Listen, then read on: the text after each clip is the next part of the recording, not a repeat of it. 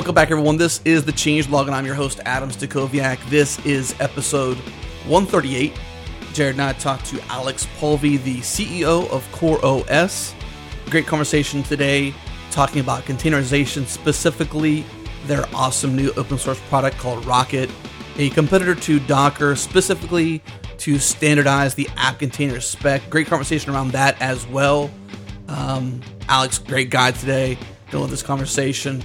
We have some awesome sponsors making the show possible. CodeShip, TopTal, and for those who do not know what I'm saying when I say TopTal, I'm saying TOPTAL.com. I'm assuming their name. I have never asked Brendan this, so this is going off the script a little bit. Whether or not their name is based on top talent, I'm going to assume that, but it's TOPTAL.com. TopTal. Great support for the show, and not to mention we also have the support of Rackspace. We'll tell you a bit about those guys later in the show, but CodeShip is an awesome sponsor of ours.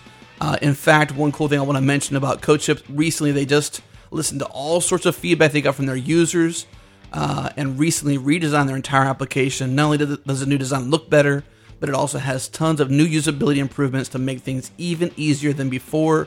You can set up continuous integration for your app in just a few steps and deploy your code when all your tests have passed. No matter what language you use, no matter what framework you use, they have great support for lots of languages and frameworks. They integrate with GitHub or Bitbucket. You can deploy to cloud services like Heroku and AWS. Setup takes just 3 minutes. You can find CodeShip at codeship.com/thechangelog. Make sure you go to that URL. Use the offer code TheChangelogPodcast to get a 20% discount on any plan you choose for 3 months. Also, you want to check out their blog at blog.codeship.com to get updates. Again, the offer code to use is the Changelog Podcast.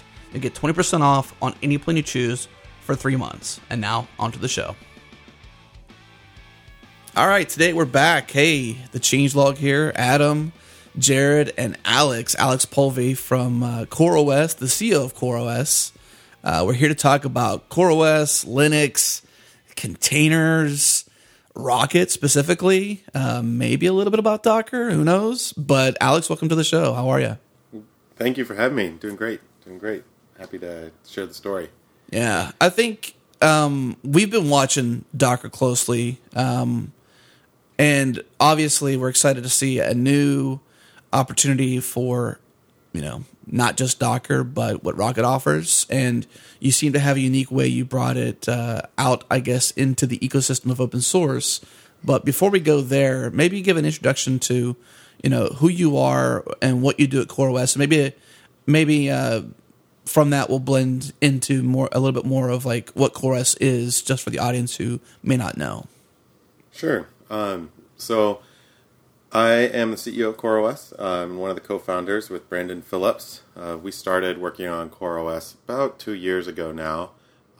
Before CoreOS, I was at Rackspace, which I joined through the acquisition of my previous company, CloudKick. CloudKick built tools for cloud server monitoring management. And before CoreOS, Brandon was at Novell working on SUSE as a Linux kernel developer.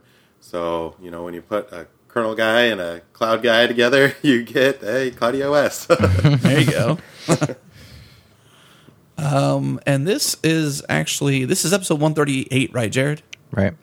And so since you mentioned Rackspace is actually a sponsor of this show, so it's kind of funny that you have some Rackspace in your blood. Yeah, I bleed red. Yeah.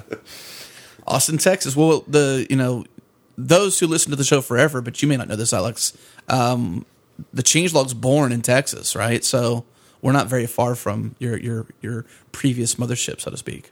Got it. So maybe a bit of back story on CoreOS itself, age, what is it for, that kind of thing.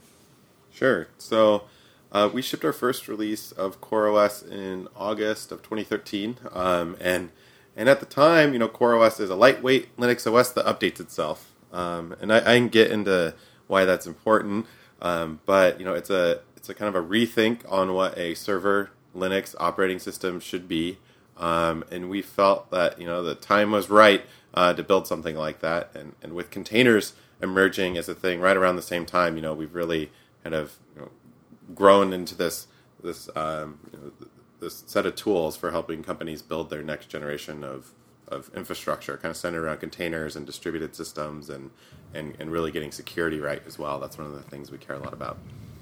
So you guys have a ton of open source projects up there at github.com/CoreOS, etcd, I think, being the biggest one. But is CoreOS itself open source, or do you guys have like a proprietary core and then open source kind of in the ecosystem?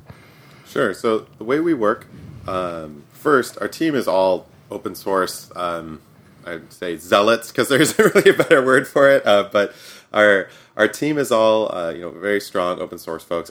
Before my previous company, I was at Mozilla. I was the 12th employee at the Mozilla Foundation, and Brendan and I actually started working together at this thing called the Open Source Lab, which ran the servers for Apache.org, Kernel.org, Mozilla.org, kind of all the big open source projects. So open source is definitely in our DNA, and the way that we go to market with all of this stuff is we build open source components, which are open source through and through. We want them to be like the Apache 2 web server of whatever they're trying to solve, and that just ubiquitously used and no company really directly monetizing them.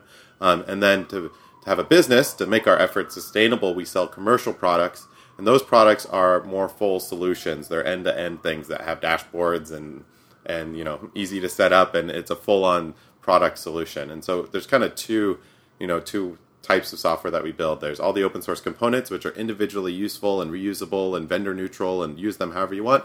And then there's software commercial products that you can buy from us that take advantage of the components that we're building, but they are at the end of the day products that companies go and buy. You mentioned Brandon in there, Brandon Phillips. Can you? I know he can't be here. I think we might have him on a different show. I'm not really sure, Kelly. She's not really on the call. She's listening behind the scenes. Maybe you can say hi, Kelly. Hello. Hey, so there's Kelly. So Kelly helped us set up this call. Little funny story there. She put her phone number in the email. I needed to talk to her right away. A funny little side chat. I called her right away, and I said, hey, we got to have Alex on the show. We couldn't wait until like late February, and we had to have it happen in January. So Kelly is awesome. She made magic happen for us. So that's good there. But Brandon was supposed to be on the call at some point. But can you give it like a brief intro of who Brandon is and sort of what role he plays for the team? Sure. Brandon is our co-founder and CTO. He really is the kind of technical mind behind all of this. I'm a pretty technical guy, but Brandon was driving kind of the architecture and overall decision making on the day-to-day technical details of everything you do. So when you look at, for instance, and we'll get into this, but in Rocket, if you look at App Container, which is the specification, it's almost like an RFC for what a container should be. That's Brandon's design kind of coming through and really shining, and he owns the deep technical side of the company. I guess maybe to sort of give some premise to what this call's about, we, like I said, we've been watching Docker fairly closely. We've had them on the show to talk about things and stuff like that. So we really wanted to sort of just kind of dig into talking about CoreOS, talking about containerization. You've got your own philosophy on it, which is where Rocket came from, and just really drive into that. So what's the easiest way to open up that conversation? Sure. I mean, maybe we can talk about, I think first I'd like to give a little bit of background on CoreOS overall and why we started building it. And I think it'll help kind of paint the picture of why Rocket is what it is and and why we built it as an alternative to Docker. So maybe we just start with that, a little bit of background on CoreOS. Sounds good. All right. So go for it, Alex. Go for it. All right. Tee myself up on that one. And so CoreOS, after the acquisition with Rackspace and, helping Rackspace build out some different cloud products, took a little bit of time off to figure out what to work on next. And when Brandon freed up, we've known each other for a very long time, and we looked at sort of, what do we know best, and what is something we could do, as good social value as well as could be a good commercial value, have good commercial value down the road. And what we looked at was security. And we asked ourselves, what could we do to fundamentally improve the security of the internet? Okay, kind of a big lofty goal. That's a good thing, yeah. But we thought, hey, if we could build something that could do that, then, there's probably some commercial value there. And also it's something that, like us and our friends are well positioned to actually go and sort out too. So might as well go for it. And so the key insight that we had is that security at the end of the day is all about updates. There will always be another vulnerability, another patch, another issue. You can't harden software to be perfect, but you can make it easy to update it when there is an issue. And on servers, I mean, servers are like notoriously, get it running and don't touch it. I mean, some of the most fragile environments out there are these old server infrastructures that people just don't pay attention to anymore. But yet, that's where all the family jewels are. That's where like all of our data is. That's where our social security numbers. Everything is on the server. And so we thought, hey, let's build a server that automatically updates. And if you talk to any sysadmin, this is like a crazy idea. Okay, like any sysadmin would be like, wait a minute, you can't automatically update my server. You're going to break everything, right? And so we felt this is a perfect thing for a startup to go and try to do. Everybody thinks it's not possible, and if it works, it unlocks a lot of value, all right? And that value is not just security, it's reliability, it's performance, it's like everything you get by running the latest version of software, okay? And so that's really where we started, and that's why you might have, if you read anything about CoreOS, you see us message on the updates quite a bit, because we think that that's kind of a basic requirement for good security. I was going to say, that sounds like when I heard you say, automatic updating system, I just think it sounds awesome and terrible at the exact same time. So let's talk about how we do it. All right. It's not trivial, and it requires a lot of changes, and that's why CoreOS is quite a bit different than the existing server OSs out there today. So one of the first things we need to solve when we want to go update a server is how you package and deploy your applications. And one of the main things that breaks when you update a server is inter-application dependencies. So you go do your patch to Heartbleed and fix OpenSSL, and it works for your Java app, but it breaks your other thing that's running on the server. And so our solution to that is every application is packaged with all of its dependencies. Well, what is that? Hey, that's a container, right? And so CoreOS, by design, will only run applications inside of containers. Containers are our package manager, effectively. And so we got very lucky in that, Docker came out around April of 2013, and we were in the middle of hacking on our first versions of CoreOS then, and we needed a container runtime that we either built ourselves because of just filling in the white space, or use something off the shelf that appears to be exactly what we would have built, if we were left to our own devices. And so that was Docker, and we released CoreOS with Docker in our very first release. We were the first kind of Docker native operating system to come out, the first kind of container native thing to come out, and we did our updates from the very beginning. So the very first release that we shipped was the one that we could update because we could just make the OS better over time. It's kind of like a software as a service, but for a whole OS. And that's still what we do today. When Heartbleed and Shellshock came out, our little sliver of the internet, we had patched and fixed, hours after the patches were available. And not just packages available for download, the running servers out there on the internet were upgraded and no longer vulnerable to the issue. Wow. So it's working, the system's working, and containers are one of the things that really enables that. And that's how we got started with Docker so early on. So help me out with this infrastructure. So CoreOS is a Linux distribution, which is a kernel and some supporting software that only runs containers. And as long as I have a container that you can run, you're going to keep that underlying infrastructure updated for me. Right. My goal for CoreOS is for you to not have to think about your OS anymore. I just think that when a patch for Shellshock comes out and we have all these individual ops teams around the world scrambling, patching their servers, that's just like a redundant effort that the world doesn't need to do. That my team of OS guys can centrally patch the kernel and patch your OpenSSL vulnerability and deploy it to every server that is sort of opted into our platform. And we can take care of it for you centrally. And the tools that we've designed allow us to do it that way and do it, kind of ultimately scalably as well. We can run millions of servers this way, and I can have my small team of engineers developing the patches to do that. So what if I'm a user of the CoreOS distribution, but not necessarily a customer of your guys' ongoing update service? How would I go about managing the upgrades? So just like the way Ubuntu and Red Hat or Fedora work, sort of our gift to the world is that steady stream of updates. So we don't commercialize the updates themselves. In fact, all of our open source projects, CoreOS, Rocket Fleet, we don't directly commercialize at all. So like our gift is that we give you that steady stream of updates, free of charge. It's almost a community service. Now, again, that's why we care a lot about our sustainability and why we sell commercial products is to keep those efforts going. Nice. So of course you needed Docker because you did not have the container environment when you guys wanted to launch. Is that fair to say? Yeah, I mean, if you think about Docker, sort of originally, it's a tool to download and run a container. It's very much like apt-get or yum, but instead of an RPM or a .deb file, you're downloading a container image and executing it. And it was our package manager effectively, and still is our package manager today. But that's how we were using it. Another component towards how you build a system that you can automatically update, another property that you want is you want any individual server to not matter.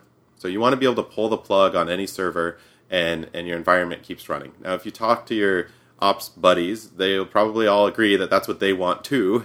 But if you ask them if they can do it, they'll probably say no. And that's because it's too difficult. And so that's why we started building, kind of again at the lowest level, a tool called etcd, which is a distributed key value store primarily intended for shared configuration amongst servers. As soon as you have more than one server, you need to start sharing configuration across those machines. And we built that because we wanted to make it easier for people to build these distributed platforms so you could run things in this way, such that we can pull the plug on any machine and update it any time without you taking a downtime.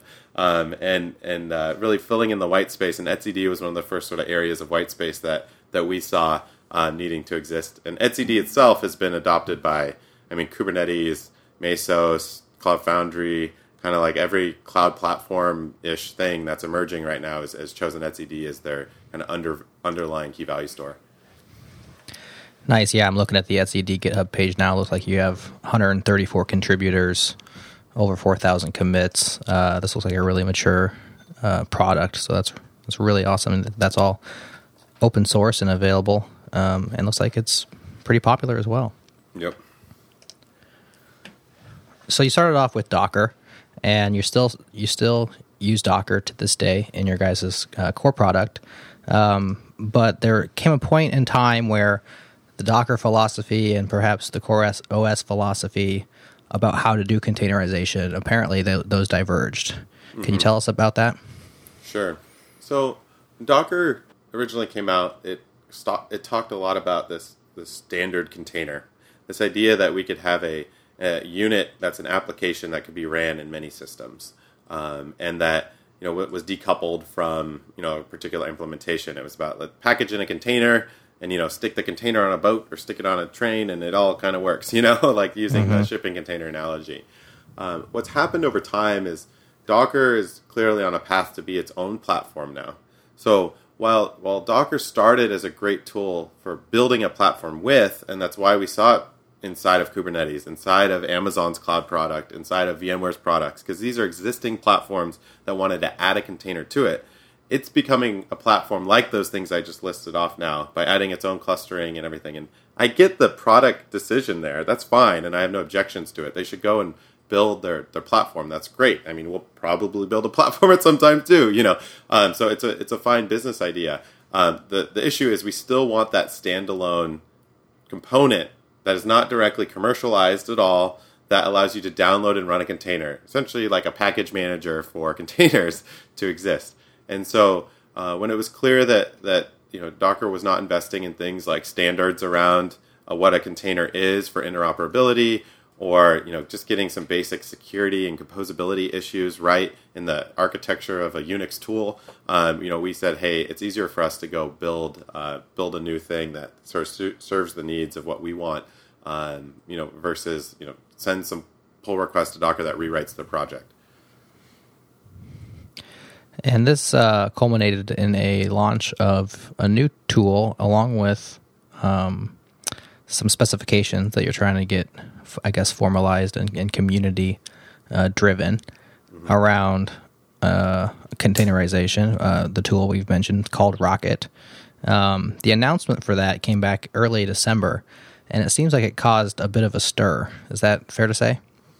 Yeah, that one got away from us a little bit. If you look back on the whole thing, the only messaging we've put out on Rocket at all so far is a blog post stating a couple technical reasons of why we built Rocket. All the press and all the excitement and all the Hacker News threads and everything was just fallout. The blog post is what stands there, and if you read it with a technical lens, you'll see some very specific technical issues being addressed. This is not politics, nothing. We're just fixing some technical issues, and all the fallout and Docker's response and all that stuff was just kind of extra stuff that got away from us. And kind of our lesson learned in all this is people are watching, people are paying attention. Putting words in your mouth too. Yeah, I mean, nobody can put words in my mouth because it's just written on the blog post, and if somebody is saying something that is not what's in the blog post, then they're just, I guess, making things up. So it's probably an important point to say too, that we're not here to throw stones at anybody. We're, like I said before we got on this call, and everyone who listens to the Changelog knows that, open source is hard, right? Open source is hard enough as it is without trying to call your buddy or your competitor or whomever, to a degree opposes whatever you're building bad or not right or whatever. We're not here to do anything like that whatsoever. Right. And I don't think you definitely aren't, because that's not what you wrote and that's not the point. Maybe to put a timeline on what's happened, like this is transposed over the last, let's say, I'd say 45 days. December 1st was that original blog post, and the TechCrunch article that put words in your mouth like fundamentally flawed was posted later that same day. So what exactly happened inside of CoreOS, inside of the team, when you released Rocket, put out this blog post, and what was sort of the press frenzy? How did that impact internally, and did anybody how did the team react to it, I guess, is more or less what I'm trying to ask. I'm really proud of the team and how they reacted. I mean, there wasn't a lot for us to do. We did get a lot of calls from press and such, and we essentially just read the blog post back to them. But did you read the post, by the way? Yeah, exactly. So we that the team didn't really react or do anything. There was a lot of sort of drama in air quotes on Hacker News and TechCrunch and things like that. But the team, even internally, us deciding to ship it, something that we had been working on for 3 weeks, by the way. Was a go, no-go based in technical merit. The engineers are not at all, they're, hardcore open source developers, and we don't want to create redundant efforts or anything. So we saw a clear kind of white space, and that white space was, a tool that was secure and composable and had an open standard for running a container. And so we built the thing we wanted to exist for that. And the team, I think, is stuck by it, and we're continuing to invest in it. And it's coming along quite nicely, actually. And now a word from our sponsor. TopTal is the best place to work as a freelance software developer. If you're freelancing right now as a software developer and you're looking for a way to work with clients on projects that are interesting, challenging, and using the technologies you want to use, TopTal might just be the place for you. Working as a freelance software engineer with TopTal, your days of searching for high-quality, long-term work and getting paid what you're worth will be over. Let's face it, you're an awesome developer and you deserve to be compensated like one. Joining TopTal means you'll have the opportunity to travel the world as an elite freelancer. On top of that, TopTal can help provide the support for software, hardware, and all the support you need to work effectively no matter where you are. Head to toptal.com/developers. That's TOPTAL.com/developers to learn more and tell them the Changelog sent you. So was the lack of that open standard, was that kind of the crux of the matter that made you guys finally decide to do this as opposed to trying to contribute to Docker or steer Docker? Yeah, I mean, we've contributed and tried to steer the project, for a while, because we've been involved with the community for quite a while. And so, it's not that we aren't. In fact, I think we are steering the project the most we ever have now. It's just a very heavy-handed way to do it. Yeah. And so, I think, look, nobody argues with, we want a more secure tool. We want a more Unix-y tool, follow the Unix philosophy, right? And we want open standards and shared open standards across projects, right? Like, who doesn't want that, right? Mm-hmm. So it was kind of a obvious thing to put out there. And it was those three things in combination. I wouldn't say it's any one of them. Again, if our goal is to secure the internet and a 1.0 product, they don't even do signature validation yet on the thing that was downloaded, it's kind of like, well, at some point we have to do something about that. And if we are building a system that we want to add containers to, we're not trying to just build we're not trying to help users download and run the Docker platform as is. We want to add containers to the stuff we're building. Then we need the composability and the Unix-y kind of philosophy there. And then on the standards front, for me, as like an open source guy, it's like we have a shot at like cross-cloud interoperability for the first time. And it's about packaging an application in a container. Like, we actually have a shot at it. Amazon and Google and folks are sharing a standard around a container as a unit that is actually movable. And in order for that to be actually widely adopted, we need it to be written down so other tools can interop with it. And so we just wrote it down. We wrote down the ideal thing that we wanted. And again, I believe what this will cause over time is, I hope, a shared standard between Rocket and Docker, essentially the Firefox and Chrome, of containers. And the Firefox and Chrome created a better internet. It made JavaScript way faster. It made open standards stronger, and all these things. So even if they share a standard, it's still good for everybody if multiple implementations of a standard exist. It's funny the way your perspective, because it reminds me, Jared, a little bit about our call with Tom Dell, Who the Cats with Ember. Like, they weren't playing the short term; they were playing the long term when it came to the tech they were building. So completely different animals in terms of the tech, but similar philosophies in the way they approached it.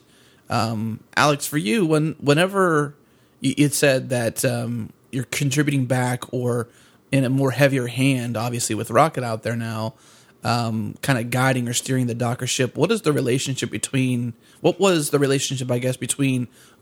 and Docker prior to and then post Rocket release, and how is that ship being steered collectively? Yeah, I mean, I hope that just the technical stuff shines through. Again, there's been a lot of non-technical focused fallouts from this, but I just hope that the technical merit shines through. I think that Rocket will create a better Docker, just in the same way that Chrome created a better Firefox, and that's what I want best. I want containers to win and to be successful. Okay, and for certain class of customers to adopt containers, they need security to be taken seriously. They need to integrate it with existing environments, and then they don't want to be locked in, and so they want to have the ability to build their own implementation of the thing that runs a container if they need to. And so that's why we addressed those three things. And I think containers overall are better for this in the long run. And while there is a path of doing it by collaborating around one project, we tried that around a year and a half, maybe almost 2 years, ineffectively, to be able to guide the project in a way that we thought mattered. And so we just built the thing we wanted to build to solve the needs we wanted to solve. So do you all have collaboration? Do you have sort of channels open up between CoreOS and Docker to sort of talk about the direction of containerization? Brandon is on the Docker governance board, so that's good. And then, as CEO, I talk to the CEO of Docker around ways to collaborate. But it's a little bit difficult given the current circumstances of how everything sort of played out. But again, that's just why I hope the technical merit of everything shines through, and containers are better overall. That's really what I want from this. One more question for you on that note. And hopefully the way I ask it and the way you get to answer it is the best possible way. I don't think it's... I guess what I'm trying to ask, sometimes I hem and haw over certain questions. I don't want... Because I never want to seem like we're trying to position a guest or this show in a way to throw stones. Mm-hmm. And I guess what I mean by that is that... crap, man, I totally forgot my question now. I'm trying to explain it. Jared, ask the question real quick. I'll come back to it. Well, I totally lost it. No problem. I want to just kind of talk about this issue of redundant efforts versus competition. And I think as engineers and developers, like we're trying to squeeze like as much efficiency out of everything we do as possible. Yeah. And we see redundant efforts and it's like, oh, why? Why can't we all just work on one thing and put all of our efforts together? But I think Chrome and Firefox is a great example. Time after time, we see a competition in a marketplace, whether any kind of marketplace, even in open source, actually just makes all the projects better. And so you see the redundancy and you're like, why can't we have a single effort? But historically, every time we have competition amongst a diverse ecosystem, like it raises the tide and everybody has to get better. So first off, in my lens of the world, I see Rocket and Docker as filling different things. Like Docker, when you think about it as a platform, is much more like a Mesos or Cloud Foundry or something like that. They use containers, but they also like have all this clustering and sort of other stuff built around it. Okay, and in my eyes, Rocket is just the container runtime. Essentially, what people originally thought of Docker as the thing that downloads and runs a container, and that's it. So the companies that will use Rocket are the ones that have existing platforms, like some internal environment that they want to add a container to, or the platform product companies themselves. These are things like Cloud Foundry and Mesos, or even Amazon and Google, like that want to add a container to an existing thing. They already have clustering. They already have other stuff in the environment that they want to integrate with. And Docker is, in my eyes, and just like how I see it going, and this could have changed because of Rocket, but when we made these decisions, the way it was going is more of a soup to nuts platform in and of itself. Something you could take off the shelf to run your infrastructure, which is meant for companies that want, like, they need it in a platform of some sort to run, which is fine. And again, a lot of companies need that, so it makes a lot of sense, okay? But the container piece that we want is to have containers interoperable between a bunch of different platforms. Not just have, like, there's the one container thing and the one container thing you can do with it. And so that's, I guess my point in this is I see them as actually distinctly different things. The Firefox and Chrome analogy, I think, applies for, like, let's just step up security on the way that you download an image and validate it before you run it, and so on. And those things apply. But Rocket is a component. Docker is a product. And that's, like, the core kind of difference. Aren't there two pieces? I mean, isn't Docker both? Isn't there still that idea of a container, and yet then there's services around it? It seems like, in my mind, I see the two, and maybe they're merging or becoming one. Do you see it as just the platform? There's no such thing as a Docker single container that can be used as a component? There's the Docker single container in there, but it's again, there's a component in there. So like the way we can get technical, right? It's okay to kind of get into the weeds a little bit. Okay. Yep. So the way that Docker is architected today is there's a central daemon that runs on every server. Okay, running as root on your server. And then when you type Docker run, it's actually an HTTP client talking to this daemon locally over HTTP. Or the daemon can be remote too, and that's one of the like more clever things of Docker is you can easily like have your OS X Go binary push over to a Docker daemon that's on a remote host or on a virtual machine on your laptop. Okay, so that's clever and that's nice from a ease of use perspective. But the problem is when you have a daemon running as root on your server that one has an HTTP interface, like I think again sysadmin 101 here is, do we run our web servers as root on a server? Like no, okay. And then the second piece is anything that talks to the internet. Should we run that as root? So something that like downloads an image and runs an downloads an image or uploads an image. Should that thing be running as root? No. And kind of the whole architecture of the way Docker's built is around this central daemon that kind of has all the functions of Docker in it. So yes, part of that daemon that's running has something that downloads or that runs a container, and that's great. We just being like Unix guys that care about security need it to be refactored such that those are individual actual applications that run, so we can invoke them with like different privileges and different users to get the security model more correct. Okay, and to do that, you'd effectively have to rewrite Docker because you have to break apart this whole HTTP client to like daemon thing that's going on. And so that's why we're like, hey, let's just start from scratch because it's actually like the model is totally different. In our world, what you would do if you wanted an HTTP interface is you'd write a little service that's like a HTTP kind of it's an alternative to SSH on your server that speaks HTTP and JSON. And when you hit that, it probably talks to like dbus and tells systemd, the init system, to invoke a container and run it. Or if you want it to download an image, it would tell systemd to download, to run a process as an unprivileged user and download an image. Maybe it just uses curl to download. It doesn't need to have a fancy Go binary. It's like composability is the way we architected Rocket to be, so you can use it to build systems. But anyway, yes, if Docker was, for instance, to clean up their security issues, refactor Docker into a bunch of individual components that could be used differently, and then have an open standard that was interoperable with projects outside of Docker itself, well, now it starts to become a lot more like Chrome and Firefox because they're roughly the same then in that case. Yeah. And hopefully, bringing up issues like you are here allows them to bring those problems to light and then address them in their software. Right. And I think they got the message loud and clear with Rocket, and we've seen them kind of start going down the right path. And again, what we feel is the right path is all just an objective, opinion. Right. But I think they're going down the path of making it more composable and really fixing the security thing. And I do find it unfortunate that we weren't able to do this sort of as an effort together. That's not without trying. It's not like we never tried. We tried for multiple years actually, and then eventually decided, well, we just need to go our own way to get it the way we need it. Which I think is also a very hacker way to go. Yeah, well, in the hacker world, we would tend to fork, but it sounds like forking in itself was another decision you guys didn't want to make. Again, because the model is so different, we would have had to essentially rewrite the fork.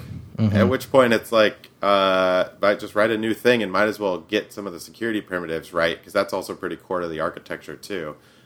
So we built it from scratch because it was easier than forking. Gotcha. I guess it's kind of where my question that I lost, by the way, on there was more like, Docker is sort of synonymous with containerization. They sort of, coined the term or coined the name, not so much the term, but, kind of made it popular. They popularized it. For sure.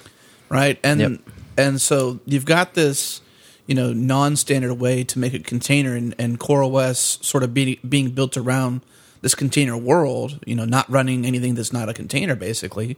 And I was just wondering, I guess, what your thoughts were, and this may be sort of awkwardly placed in the conversation, but what your thoughts were on their change of business model when they went from Doc Cloud to Docker and sort of built their new business model around it, whereas with CoreOS, you started off with the idea of how you were going to build CoreOS from a monetization standpoint, how you were actually going to build a company around it, and as you'd mentioned before, providing free update services and community services part of your business model, sort of buffered in. What the difference was, their model versus the way you went, and how that could have played differently to containers as a whole.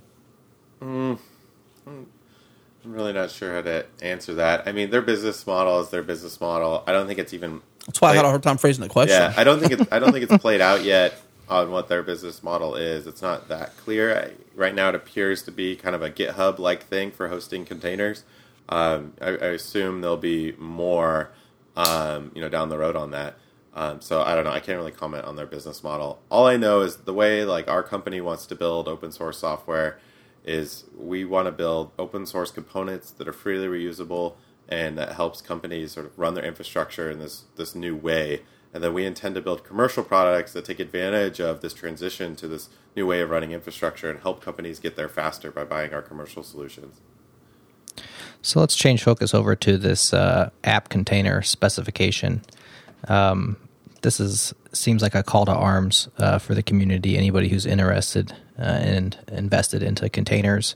And Rocket, of course, is the command line tool that implements the specification. Can you speak more about the specification, what's in there, what's not in there, who owns it, that kind of stuff? App Container is an awesome piece of tech. If you're into all this container stuff and want to get really nerdy with it, definitely go read the specification. It's really cool. It's a really, really cool piece of tech. And so what we did is we talked to kind of everybody that's in the container space and got their feedback on what would be ideal And then Brandon, who's a very talented engineer, spent a lot of time refining it. But there's 3 components to it. There's an image format itself, which is essentially a GPG signed tarball with some metadata. I mean, simplifying it, but that's what it is. And then there's the runtime itself. So you can't just define the image. You have to define the environment that the image runs in order to have real consistency and portability. Some of the things that I think are really cool in the runtime are one problem with containers is how do you give them state to start up? How do you essentially give your containers arguments? And there's kind of 3 different ways to do that. There's environment variables or a config drive where you have a directory that has config variables written down to disk. Or the third way is a metadata service, and that's what Amazon and kind of the cloud providers use. App Container's runtime specifies a metadata service for doing that, which is, again, how the cloud providers kind of done it. And then the thing where we moved everybody forward that no cloud has done it all today is we give every container that runs an identity, which means on the metadata service, there's an endpoint that you can post data to and get a signed version back. So it's like every container has a little mini HSM built into it. And again, from a security perspective, the key to good security is giving everything running in your environment a strong cryptographic identity. And just like etcd, we want to make these more complicated topics easy. We essentially built a tiny little HSM into the metadata service for the runtime. And things like this, it's yes, let's just move state-of-the-art forward and help people more easily build secure systems. So there's the image format, the runtime, and then the image discovery specification. So one of the novel things of Docker is how tightly integrated it is with the hub, which is the place where you host and share your Docker containers, and that's a Docker Inc. ran service. The way we did the image discovery and download for a Rocket and an app container it borrows some concepts from the Go programming language, where essentially you can federate it across the DNS namespace where the image is hosted. So if I said Rocket run CoreOS.com/etcd, there's a convention for discovering using DNS how to find and download and run that image, which means it's truly distributed and federated because everybody can do DNS however they want, and that we think is also a pretty kind of clever, novel piece of tech in there, borrowed from the Go world. So definitely check it out if you haven't already, and you're interested in these sorts of things. And now a word from our sponsor, Rackspace. I thought about actually saying nothing but Rackspace for the whole spot, but I didn't think that would be cool, and I don't think you would either. And when I told Rackspace about it, they were like, nah, you can't do that. But what they did want me to do is tell you about how much they love open source and how much they appreciate you listening to the Changelog, and they want to give you and everyone else who wants it $50 a month in credit for 12 months to explore their open cloud. All you need is a free Developer Plus account to get started. Go to thechangelog.com/Rackspace and enjoy the open cloud. I really like that identity piece. I've enjoyed that in Go as well. I think it's a great addition to containers. What's the state of the specification? Is it like pretty much written? Are you looking for feedback? How do people get involved? So right now we're between so the very first thing we released was a 0.1.0, which is like essentially prototype. Here's our ideas. We wanted to put enough rails on it that like the conversation, could move forward, but we didn't want to define everything. I think we cut yesterday's 0.2.0, which is, it's getting pretty good, but still moving. And we've been keeping Rocket kind of in track of the spec the whole time, so we are forced to think through the spec with an implementation. And then our next major one is around a kind of, we think it's good, so outside implementations, like go for it. Let's start doing the interoperability thing. Folks that want to help kind of show that the standard works. And then once we have a number of sort of outside implementations, then we'll call it 1.0, because that should just prove that the spec is pretty solid if we're able to get outside folks to contribute to it and build their own things. And we're starting to see it happen. There was a C++ version that was released of the App Container Spec. There's another one I can't recall off the top of my head But even that, before we have a stable spec, is pretty solid. For a project that has been out for about 45 days minus like 15 days of holidays in the middle there, so it's moving along pretty quickly. So no doubt you're eventually want to get Rocket involved in the CoreOS product. Got a timeline on that transition, and will you continue to support Docker into the future? So we'll definitely continue to support Docker. The Rocket timeline depends on how quickly Rocket is production ready. And so, it's a little bit TBD just because we know, we don't even try to set timelines on our open source projects. It's just kind of like when it's ready, it's ready. So it'll take a little bit of time to get 1.0, but it's moving along very quickly. We will, at some point have a CoreOS with Rocket in it. How those all kind of play together, we haven't really talked too much about. I will say, though, the original motivation of Rocket and our use of containers is to treat it like a package manager.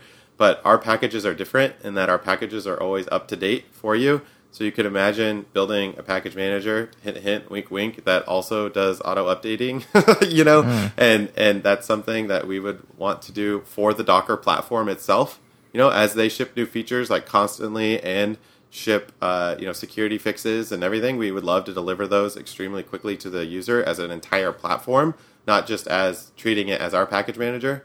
Just like how we would love to help the Mesos community run Mesos on top of CoreOS. But to do that, we would package it. We would package those things. We wouldn't make it the primitive on CoreOS for how you download and run the package, if that makes sense. Yeah.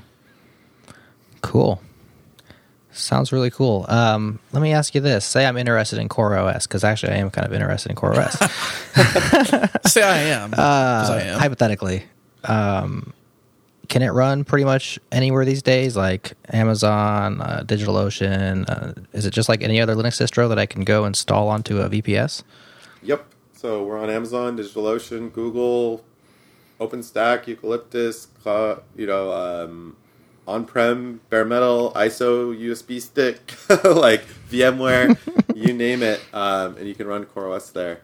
And the really cool thing about CoreOS is when you run us on a bare metal server or you run us on a cloud server, the root file system is bit for bit identical. We can pass a signature validation on the entire root block device that says they're cryptographically identical, which is great from a security perspective. Like, forget about IDS; it just doesn't matter anymore. And it's also great from if you're a developer and you want to target a consistent platform in different environments. We are 100% consistent. So if you want to use Ubuntu on DigitalOcean and Amazon, that's cool. You can do that, and they're pretty close, but they're not like bit for bit identical, which is a kind of a requirement if you want actual portability between these things. And so we put a big emphasis on CoreOS to really nail some of these things home as we get distributed across all the different cloud environments. I guess one closing question before we tail off to our super awesome end of show questions. What role does Quay play into, if that's the way you said Canadians say it, K, maybe the French Canadians, key. What role does that play, I guess, into the future of CoreOS and this open standard for the app container? Sure. So first, that's a great example of our commercial offerings. You could go and use an open source Docker registry, or you could use Docker's hosted registry. But we build a enterprise-ready on-prem version of a Docker registry that companies can go and buy if they don't want to piece it together themselves. And there's no alternative to that right now on the market. We have a complete monopoly on an on-prem kind of commercial-ready version of a Docker registry.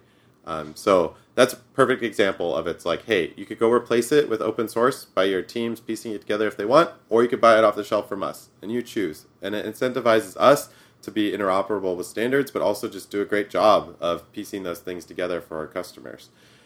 Now, features of Quay that we might add as they relate to Rocket and App Container, I think it's only natural to assume that we will support App Container and Docker. Just like all these other projects that are trying to target App Container, it's moving right now. So we can't just ship it overnight. We have to get the spec firmed up before we can have our tools support it as well. So that, I think, will only be another value prop of enterprise registry is you could choose the best container technology for you. If you want the one that Docker has put together, that's fine. If you want ours, you could do it, and we'll make sure they're all interoperable, and you can kind of choose which one is best tool for the job. And having CoreOS power all that's got to help the development team sort of bug fix across the spectrum too. Exactly. Well, Alex, it's definitely been fun talking about app containers, the standard, Rocket, Docker, CoreOS. I think Jared's excited about it. Those who know the show well know I'm a front-end designer person who plays hacker for fun on the radio, as Win used to say when he was co-host of the show. He used to say that a lot, so it was kind of funny. But I've actually done several server builds over the last couple of years, and I've gotten more and more into my DevOps space. But if Jared's excited about CoreOS, I'm excited about CoreOS. Well, so. I hope you're excited about it because you don't want to care about it. I want you to say, like, I want to use CoreOS because I don't ever want to have to worry about a security patch. I'll just let the CoreOS guys take care of it for me because I think they can do a better job than I can. And that's exactly probably what you want, right? That's exactly what you want. Exactly. When Hartley was around, I was like, oh, man, what do I got to do? And I'm not obviously as the non-DevOps, non-server builder person, but does it part-time when he needs to sort of person. I was thinking, what the heck do I do? I don't even know what the problem is exactly at the moment. Mm-hmm. And then, I'm sort of playing catch up because I'm less in the fringes on that stuff. And, while we pay attention to open source and keep our finger on the pulse, open source is big, technology is big. You can't, grasp it all. And, I was like, what the heck do I got to do? And it would have been nice to have a CoreOS-like thing where I can trust that you're going to auto-update it on my behalf with security. But then you do have the fear side, which Jared pointed out earlier. So you sort of have this double-edged sword that so long as you keep doing your job right on security and non-breaking, I guess the containers sort of take care of that, right? Well, I can tell you what I did on Heartbleed is I went out and patched double-digit servers for my customers, spent the whole day patching servers. So I could definitely get on board with somebody else pushing those security patches onto my OS. This would be awesome. We patched tens of thousands or hundreds of thousands of servers. Is it like the U2 song for Apple? You push it out to 5 million or 50 million or 100 million people at once? That's right. Right into their music. Right, yeah. Exactly. I mean, our users opted into it. I was going to say that backfired a little bit. That did. Well, Alex, we have a couple questions we'd like to close with. I know that Kelly probably helped out by feeding those questions to you. Jared, which one should we ask? We ask them all? We got a few minutes. We got some time. We got to do Programming Hero. Yeah. Okay, so let's start there. Who's your programming hero? That was a great question. There's a number of them. I think the one that takes the hat, though, is John Gilmore. Do you guys know John Gilmore? I do not. So John was an early Unix guy. He did the original public domain implementation of tar.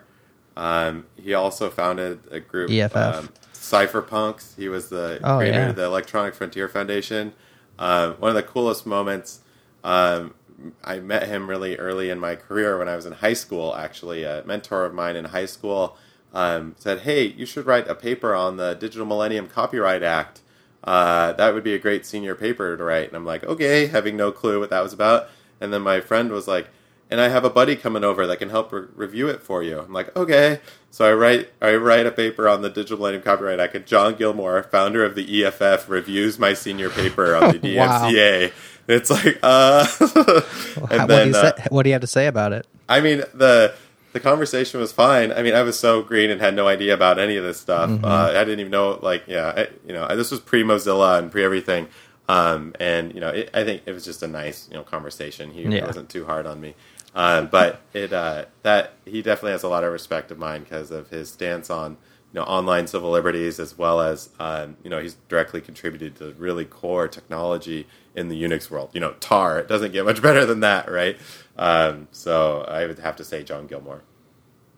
Awesome. Well, for CoreOS, the apps, the App Container Standard, anything that you're working on, what is a call to arms? What is a way that the listeners of the show, they're either professional open source developers, enthusiasts, hackers, whatever you want to call them, How can they step in? Where could you best use the help, I guess, from the listeners of the show and the crowd that collects around open source?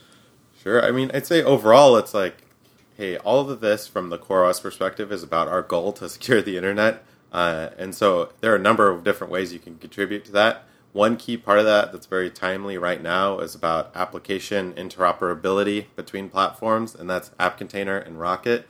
We could use help on Rocket itself as a tool, but also, and more importantly, we need third-party implementations of App Container to exist in different languages. So that means, let's say you're running an existing configuration management system and you want that to output a container instead of manipulate a running host. That would be a great way to like build an App Container image. Or maybe you are working with a language-specific stuff. You're a Node.js guy. We should be able to build tools that in the native Node.js tool set output a container image to allow portability, and things like that. So I would say today we use the most help on is our third-party implementations of the specification to know that we truly have built an interoperable spec that works well for people. And the spec is just getting to the point right now where we're about ready for that. So I would say that's the most timely one. But hey, if you're up for securing the internet, we got systems programming for you with the operating system. We have Rocket, container stuff. We have etcd, distributed database. I mean, all of these things are components toward this bigger vision, and we can use help on all fronts. Any chance you got a link to third-party spec for what you mentioned there? Yeah. Share in the show notes. It's on, it's GitHub/appc, APPC, for App Container. So okay. GitHub/appc. Cool. We'll trudge through there and figure out where it's at and throw the link in the show notes. So if you're listening, check out the show notes for that link. And I guess the last question is kind of fun since we do have we're past time, 21 seconds. I'm just kidding. The last question is sort of fun, so have fun with this one. What would you be doing if you weren't doing X, and that X being whatever you're doing now? So right now you are CEO of CoreOS and what you're doing now, but if you weren't doing that, what would you be doing? Well, the short answer is what I'm doing a lot of CEO CoreOS is not able to actually hack on the products directly and doing a lot of other things. And so I would not be doing those other things and just working on the product. But that's the more short-term thing. I think overall, I spent a lot of time after Rackspace and the acquisition trying to figure out what to work on next. And this mission and what we're on right now is where we ended up. And I couldn't be happier than what we're doing right now in the work that this team is doing. So I'm right where I want to be, which is, that makes us pretty defensible towards ever being acquired or being killed or something, because we're building the exact things we want to build and getting good traction on it. So I'm really happy. But in the micro sense, I would die if I could work a little bit more on the actual products and tech and write code and that kind of stuff, because that's really what I love. Any fun hobbies come to mind that aren't exactly job or tech related? There's kind of... We've gotten windsurfing and things like that in the past, by the way. Yeah, I have these little inflatable kayaks that I take out everywhere. And so they're these little kayaks. They're actually for whitewater rafting in Alaska when you need to hike up a big, you're hiking somewhere that requires a river crossing. And I take those things out. Even last night I was out on the bay with my little kayaks, but they're so small you can put them in your carry-on luggage and just take them with you wherever you want to go. So I really I have fun playing out in the water and those things, on the surf or out in lakes or in rivers and that kind of stuff. So I don't know, I enjoy the outdoors. Yeah. Well, good deal, Alex. Again, thanks for coming on, and Kelly in the background. I know you're still there. Thank you for making this time possible for Alex. I also want to thank, we mentioned Rackspace already as one of the sponsors for this show, but we got two other sponsors, fantastic sponsors, by the way, CodeShip, TopTal. People have emailed me and said they cannot understand when I say TopTal. I can't help it. I'm sorry. Their business is called TopTal, TOPTAL. I'm assuming they named the business name short after Top Talent. So TOPTAL.com, by the way, if you're that person or those several people who have emailed me and said, dude, what are you saying? That's what I'm saying. Top. And still, it's still unrecognizable. And of course, Rackspace, we thank them for their support for this show and whatnot. So let's say goodbye, fellas. Great show. Goodbye. All right. Thanks. Bye-bye.